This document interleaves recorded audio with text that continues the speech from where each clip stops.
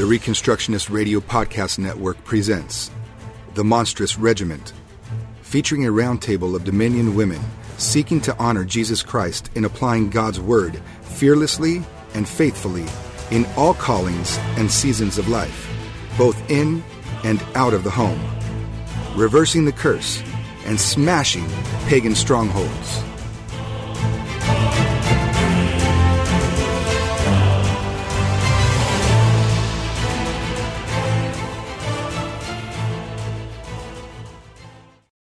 How did the sexual revolution create and cultivate an environment for sexual abuse leading to the MeToo movement?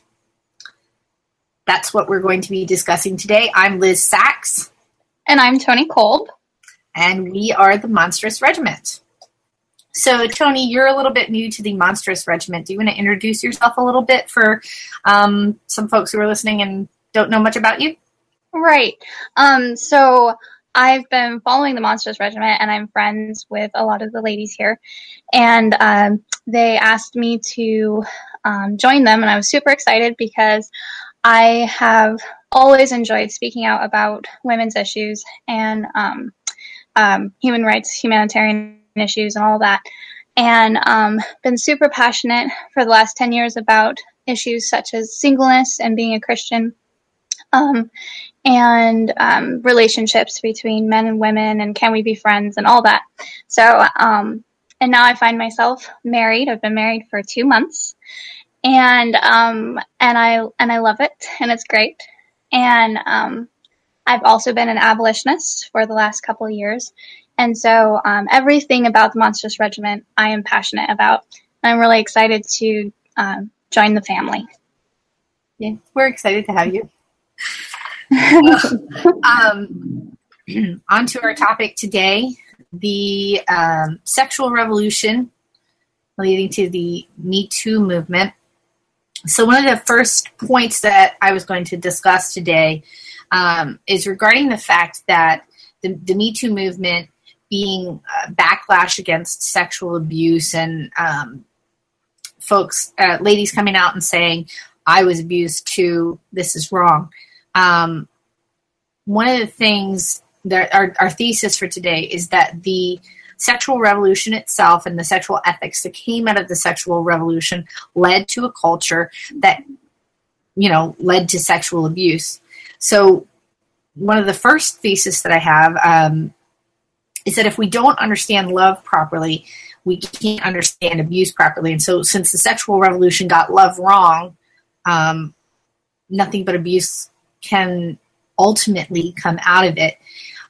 One of the first scriptures, and first I'm going to make a scriptural case for this, but the first scripture that I have here is Genesis 1:27, and it says, then God, this is 26, then God said, let us make man in our image after our likeness, and let them have dominion over the fish of the sea, and over the birds of the heavens, and over the livestock, and over all the earth, and over every creeping thing that creeps on the earth. Notice he said, let them have dominion. Mm-hmm. So he created man in his own image. In the image of God, he created him. Male and female, he created them. So he created both males and females in his image and gave them dominion over the earth, not over one another. So anyways, when we look at, if we're going to have a right understanding of love, then first we've got to have a right understanding of that God has created us in his image. That's what gives us dignity. That's what gives us worth. And God's law is, Jesus summed it up as love the Lord your God and then love your neighbor as yourself. So if we're to understand love, we need to understand God's law. And when it comes to sex, it is within the bounds of marriage. So why did God place sex within the bounds of marriage in his law? Well, he gives his own explanations as far as that goes. So in 1 Corinthians 7, he talks about self-control, and he says it's good for a man not to have sexual relations with a woman, but because of the temptation to sexual immorality, each man should have his own wife and each woman her own husband. The husband should give his wife her conjugal rights, and Likewise, the wife to her husband, for the wife does not have authority over her own body, but the husband does. Likewise, the husband does not have authority over his own body, but the wife does. So he talks about marriage as the appropriate context for sex. In Hebrews 13:4, it specifically says that marriage is to be held in high honor, and the marriage bed, it should not be defiled.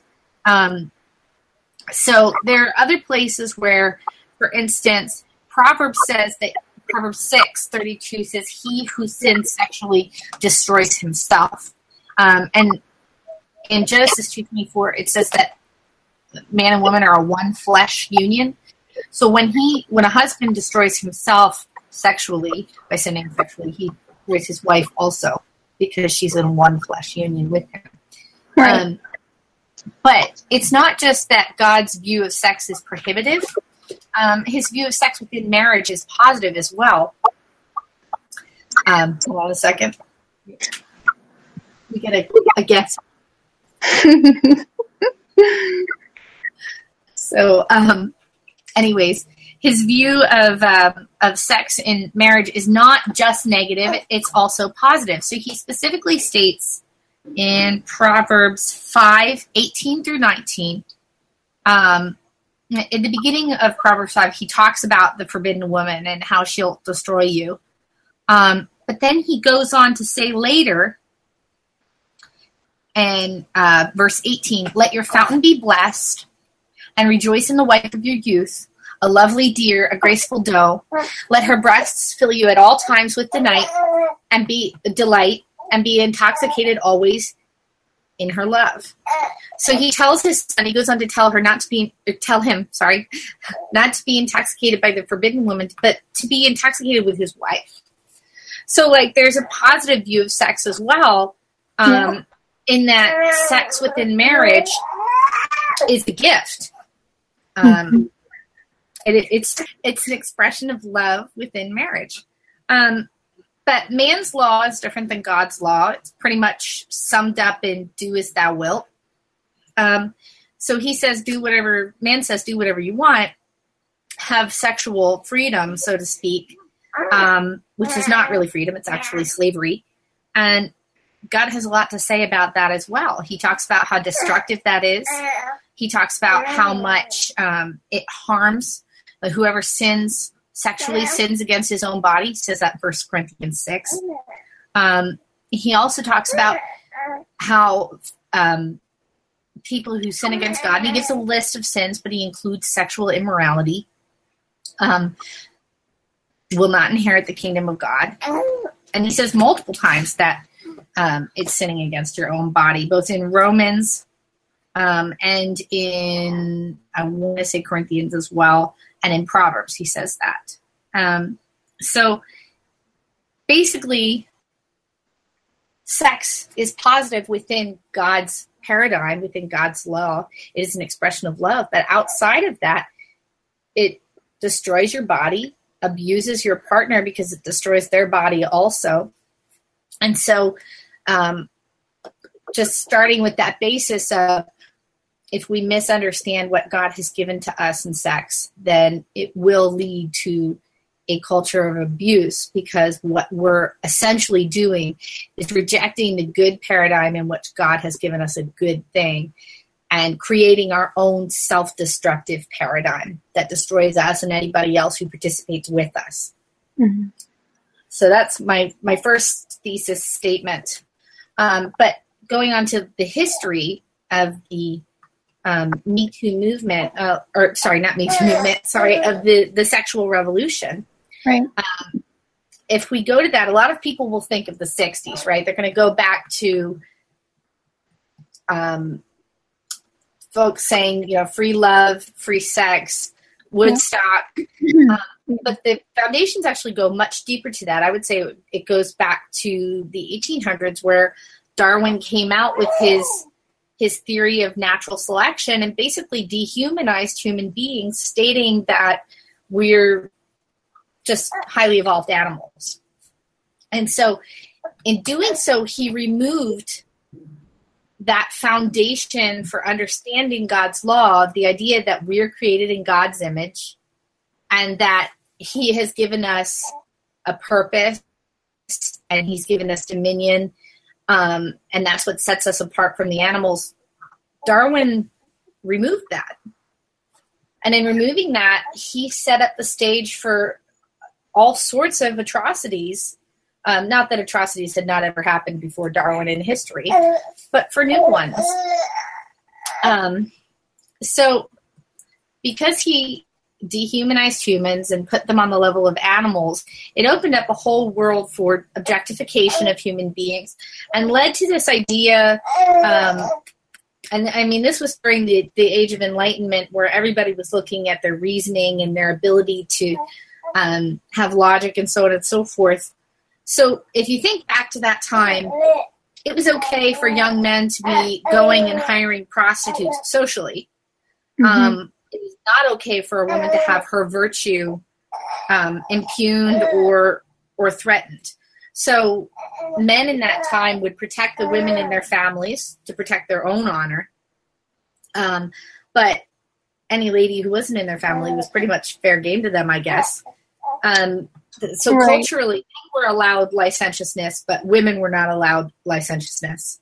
Men were allowed it so long as it was within certain parameters, like have a mistress, but don't tell the world, or so on and so forth. So the sexual revolution that happened in the 60s was like this response of like, we can have sex anywhere with anyone, no matter who we are. So they were opening up a world of sexual licentiousness to everyone, everywhere, at any time. So am I right, Liz, when am I correct in thinking that you're saying that when Darwin dehumanized people and compared them to be animals, that he kind of took away people's value and worth because he was stripping them away from, well, God made human beings in the image of God. He made them valuable. And so you take that away and say, actually, we're just a bunch of animals. Therefore, we can do whatever we want, right? Yeah, that's pretty much what he did. And the thing is, like, anytime, anywhere that we magnify the law of man, there is going to be abuse. So right. What Darwin did was he set the stage for humanism. He set the stage for the law of man. He set the stage for this idea that men are animals and they can't control themselves. So they can go ahead and prey on anybody because, you know, they really can't control themselves. So it kind of led to this idea that we can't have self-control. But we just looked at the scripture, and the scripture says over and over again, you look through all of these ones, 1 Thessalonians 4, 1 Corinthians 7, they both point to self-control as being important, as being a Christian virtue. And the reason for that is when we have self-control, it's loving God and loving our neighbor. But the opposite idea, the idea that the sexual revolution held forth, was that we didn't have to have self-control, and in some cases weren't even capable of having self-control. So do as thou wilt. Do what you'll do.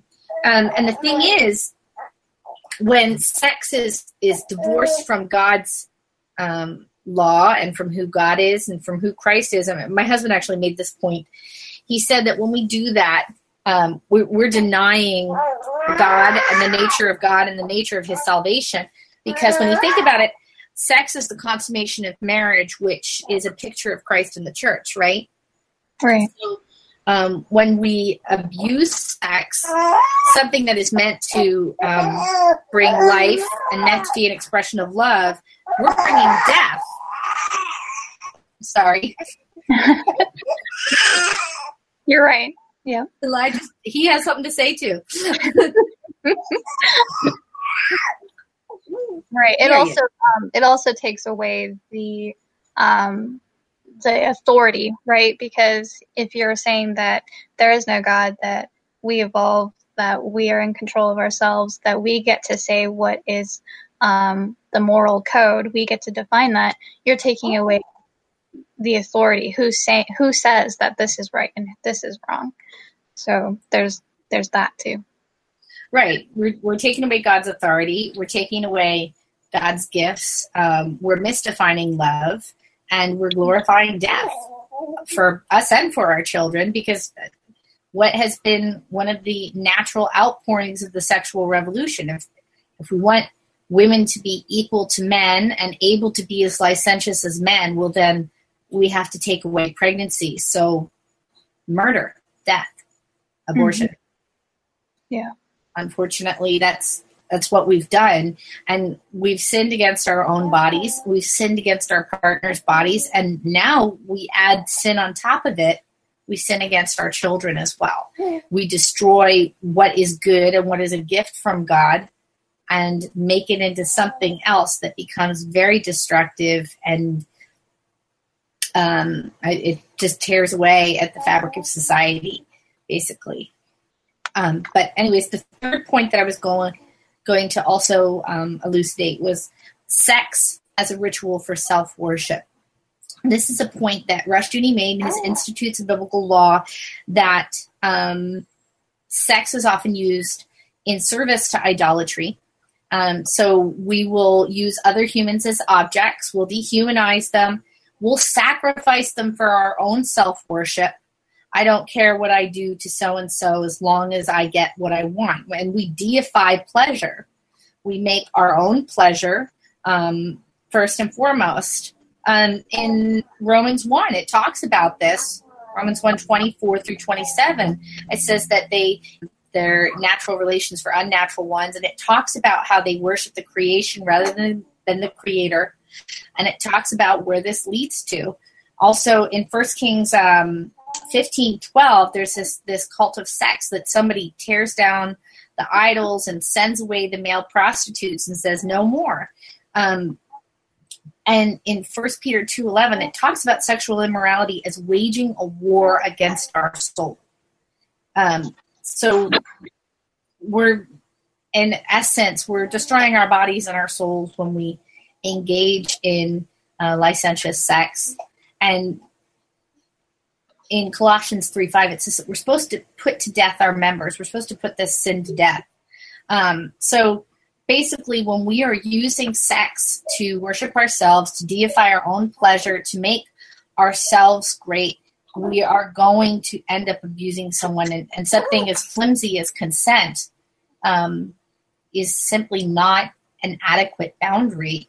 God's given us what sex should be and what he's made it for. So when we twist and ruin that, it's going to destroy us. So, Toni, I know you were going to talk a little bit about the sexual revolution as well, and basically what happened after the 60s as things opened up in the culture. What are some ways that the sexual revolution manifested itself in our culture? Yeah, definitely. So basically, the culture that you just described, justifies abuse, right? And it created some pretty erroneous mindsets. So I wanted to start our my point with actually a quote from a movie, and it's some kind of vulgar. So hang with me here as I find it. It's a woman talking about another man to a friend of hers, to another man, and she is admiring this guy named Ted, and she says, "Oh, he's delicious, isn't he? I'd serve coffee on that ass." And her friend John says, "Do you have to be so vulgar about men, like they're pieces of meat?" And Denise says, "Sorry, John, I forgot you're sensitive about your flat ass." John responds by saying, "You know, Denise, that's why you're not married. Women act like men, then they complain men don't want them." Denise, "Oh, is that why? Oh, okay, because I thought it was something different. I thought that it was because I thought I deserved the best and he's out there. He's just with all the wrong women. And let me be clear, after centuries of men looking at my tits, instead of my eyes and pinching my ass instead of shaking my hand, I now have the divine right to stare at a man's backside with vulgar, cheap appreciation if I want to. And a bystander says, well said. So here you have an example of a woman saying, actually, because of the culture of abuse, I have a right to treat men however I want. I have seen that. Obviously, in my own life, I've experienced that. Women telling me the same thing. Women saying, when I go to work, I just take off my wedding ring, and all these different things, these gross things. And I don't know if you guys remember when Hugh Hefner died, but the Playboy magazine founder. But I remember because my husband and I were walking past a display rack, and one of the magazines that was there was celebrating the life of Hugh Hefner. And then right next to it was another magazine lamenting a movie star's sexual abuse in Hollywood. And the contrast was extremely startling to me. So I started thinking about it and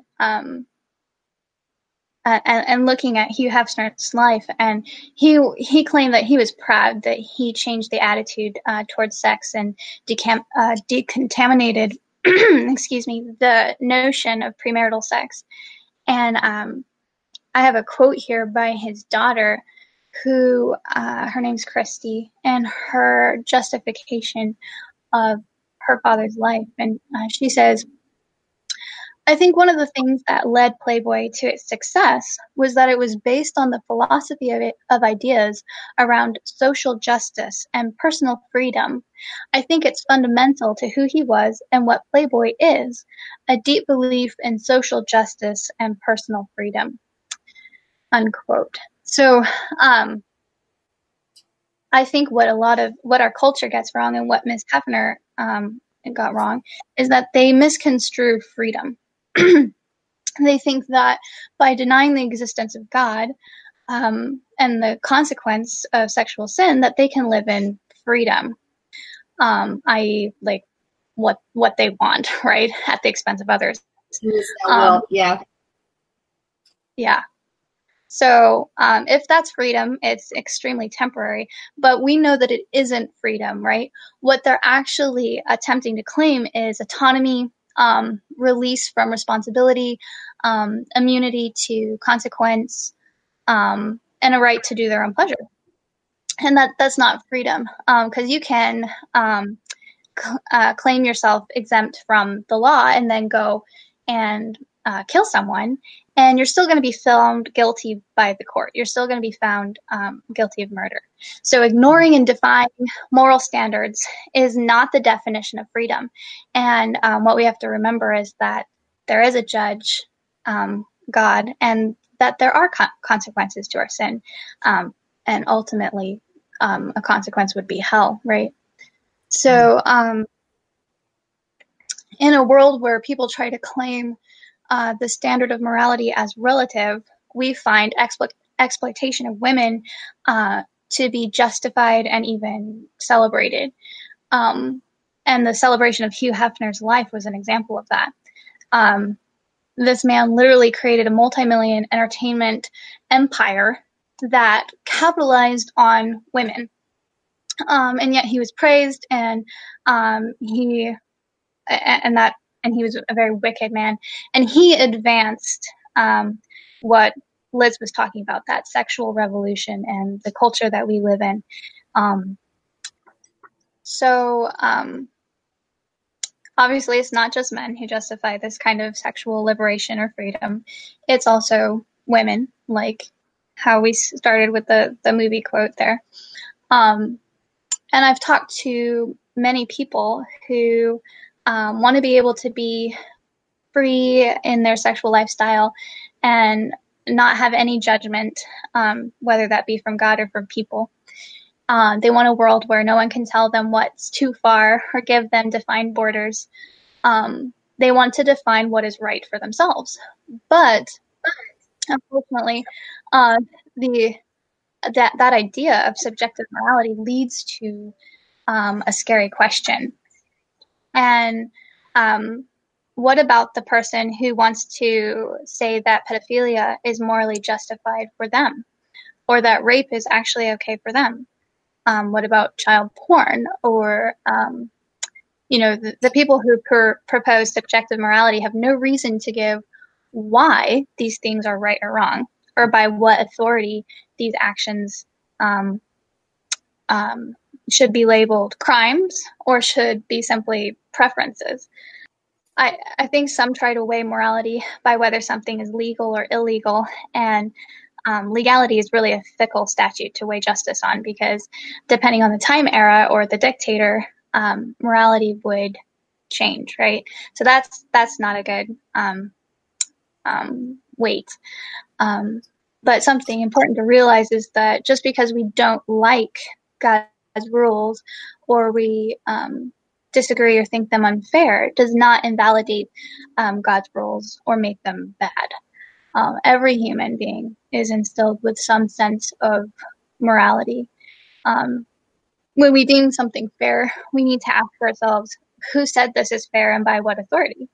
And the same thing when we condemn something as wrong, we have to ask, who said this is wrong and by what authority? So, which is what makes consent also a very flimsy boundary when it comes to sex.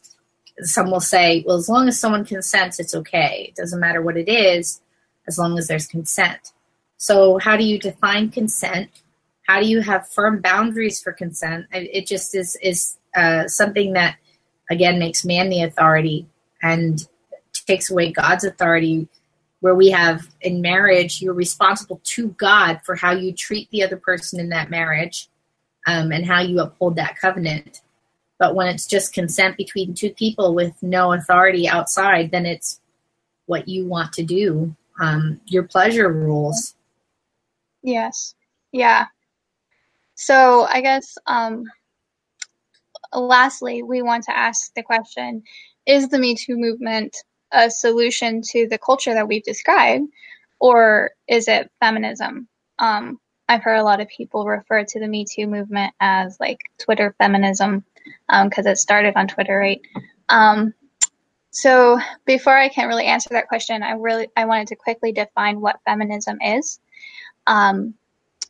Feminism, according to the dictionary, is it says is the theory of the political, economic, and social equality of the sexes, or organized activity on behalf of women's rights and interests. So if that's the only definition, then feminism is really not a bad thing per se. But looking at history, we see that isn't all feminism has proven to be. There are equality feminists, the feminists who wanted to change the unequal treatment of women. They advocated for women's rights, especially like in the political sphere. Suffrage. Exactly, women's suffrage. They sought equal wage in the workforce. And they were more the feminists like in the 1840s to the 1920s, and that's that was their message. Secondly, we also find the gender feminists, and they kind of seek to remove the distinction between the genders, and they think that by blurring that distinction, they can bring down tyranny and patriarchy and all that. So it's like the gender neutral movement is kind of directly enforced by these feminists.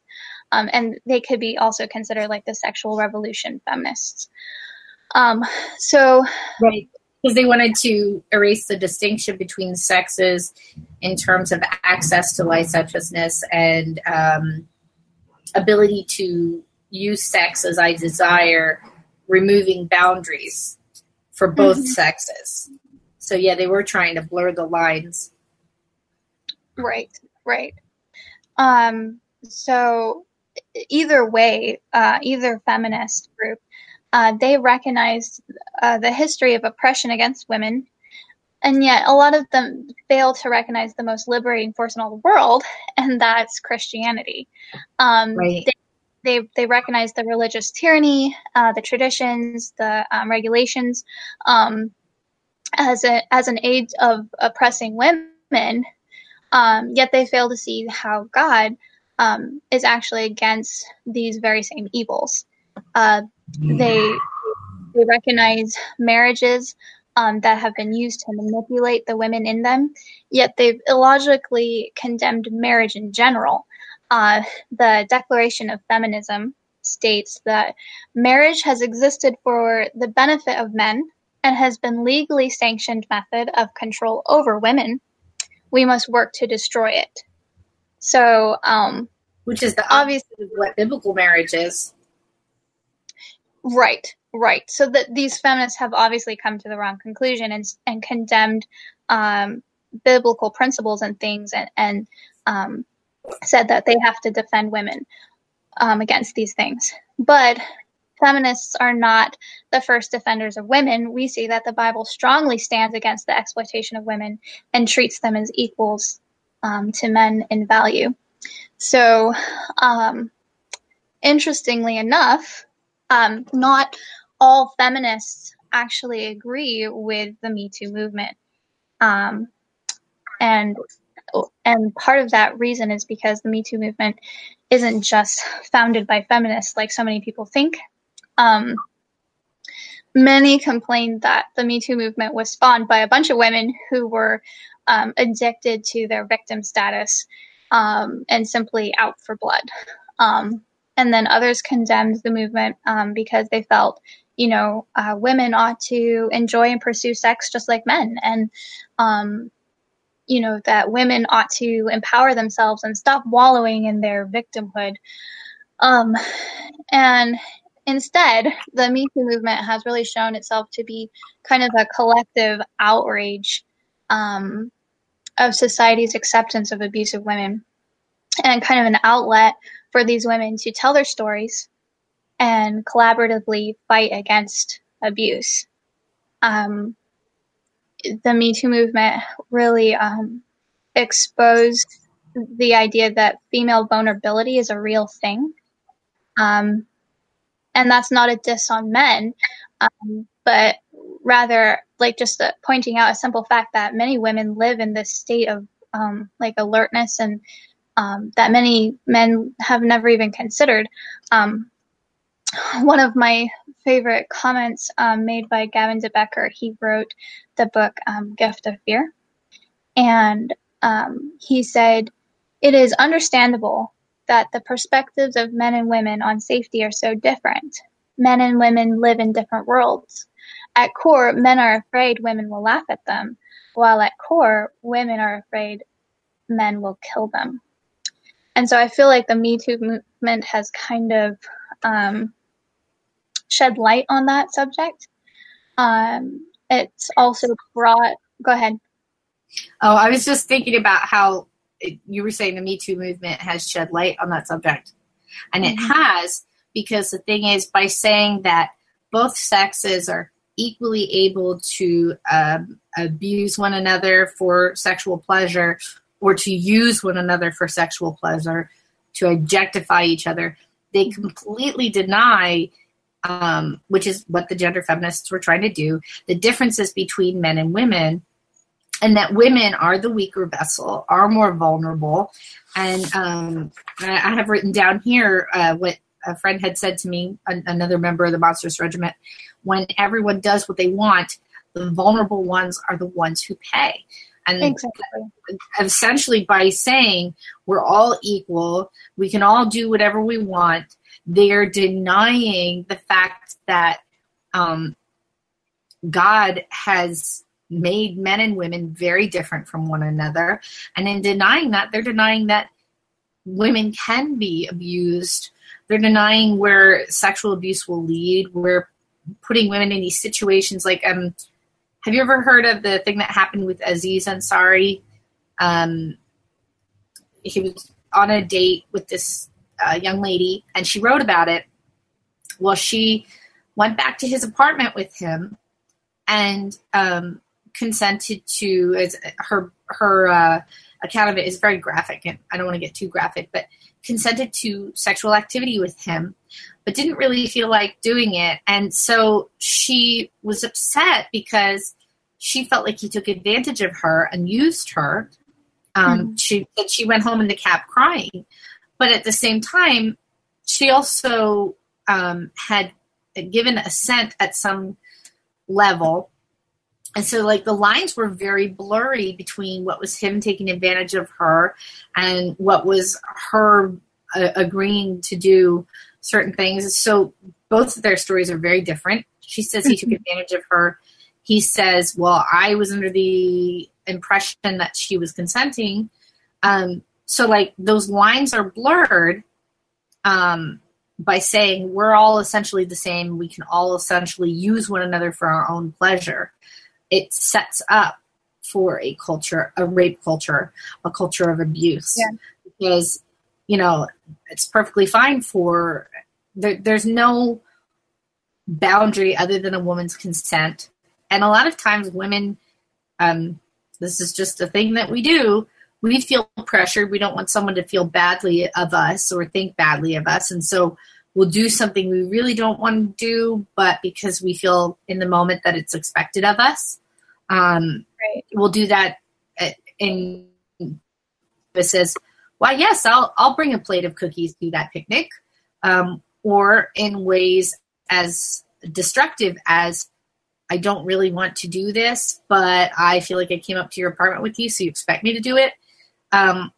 So it's blurring those lines and ignoring the fact that she was more vulnerable in that situation. And not to be too graphic, but the one who can be penetrated, taken advantage of, she is going to become the prey.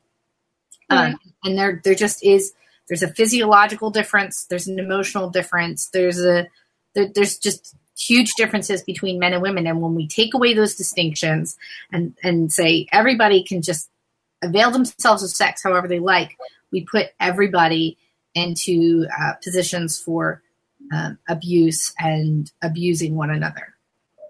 Yes, I totally agree. I think we have to be careful because some people, you know, the MeToo movement might have some fake victims in there, people that really weren't victimized and all that. But the movement definitely has brought some imperative thoughts to the table, so, like what you were talking about, as far as like, is it ever the victim's fault for her abuse? Is there such a thing as implied consent? You know, what does consent look like? Does the victim have to say no to make her rape actually a legitimate rape? Does our culture sympathize with the abuser? And if so, how can we change that? Just in my own experience of speaking out about these issues, I've had some really concerning conversations with people where they've asked, you know, well, how is the woman dressed in that incident? Was she really sold into trafficking, or was she a prostitute by choice? Why didn't she scream and get people to help her? Was she out by night by herself? Or maybe that wife was just really nagging and abusive emotionally, and that's why she was treated that way.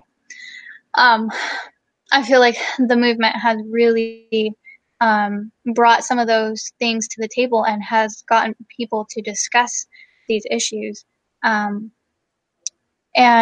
I think one of the most important healing tools that we can give a victim is their voice and obviously a listening ear. And so the movement has given women kind of the permission to speak out against their abusers. And it also, just by sheer number, has kind of proven that our society is guilty of objectification of women. And so really, injustice thrives in a society that ignores the assault of the weak. And the MeToo movement has kind of shed some light on that. Right. So the Me Too movement, I don't think it's a negative thing. I think it's actually just kind of like turning on the light switch to our dark culture and showing what our culture really is and what the sex revolution has done to our culture. Right. That's exactly what it's done. So I think we'll pretty much wrap up with that thought. I think it's a very accurate assessment of the situation. The sexual revolution has led to boundaries being broken down, protections being taken away. It's led to a denial of what God has created sex for. It's led to a denial of God's law and his salvation. And it's led as a result to abuse of self and abuse of others. And the Me Too movement is the necessary response to that, of saying, this is abuse. Look what we've done. Yeah. So, anyways, thank you for joining the Monstrous Regiment, Toni. This has been a joy, and I'm looking forward to it. Yes, a serious subject, but definitely something that should be talked about. Thank you for listening to the Monstrous Regiment. We hope this podcast inspires and equips you to go and exercise dominion for Christ's kingdom, terrible as an army with banners.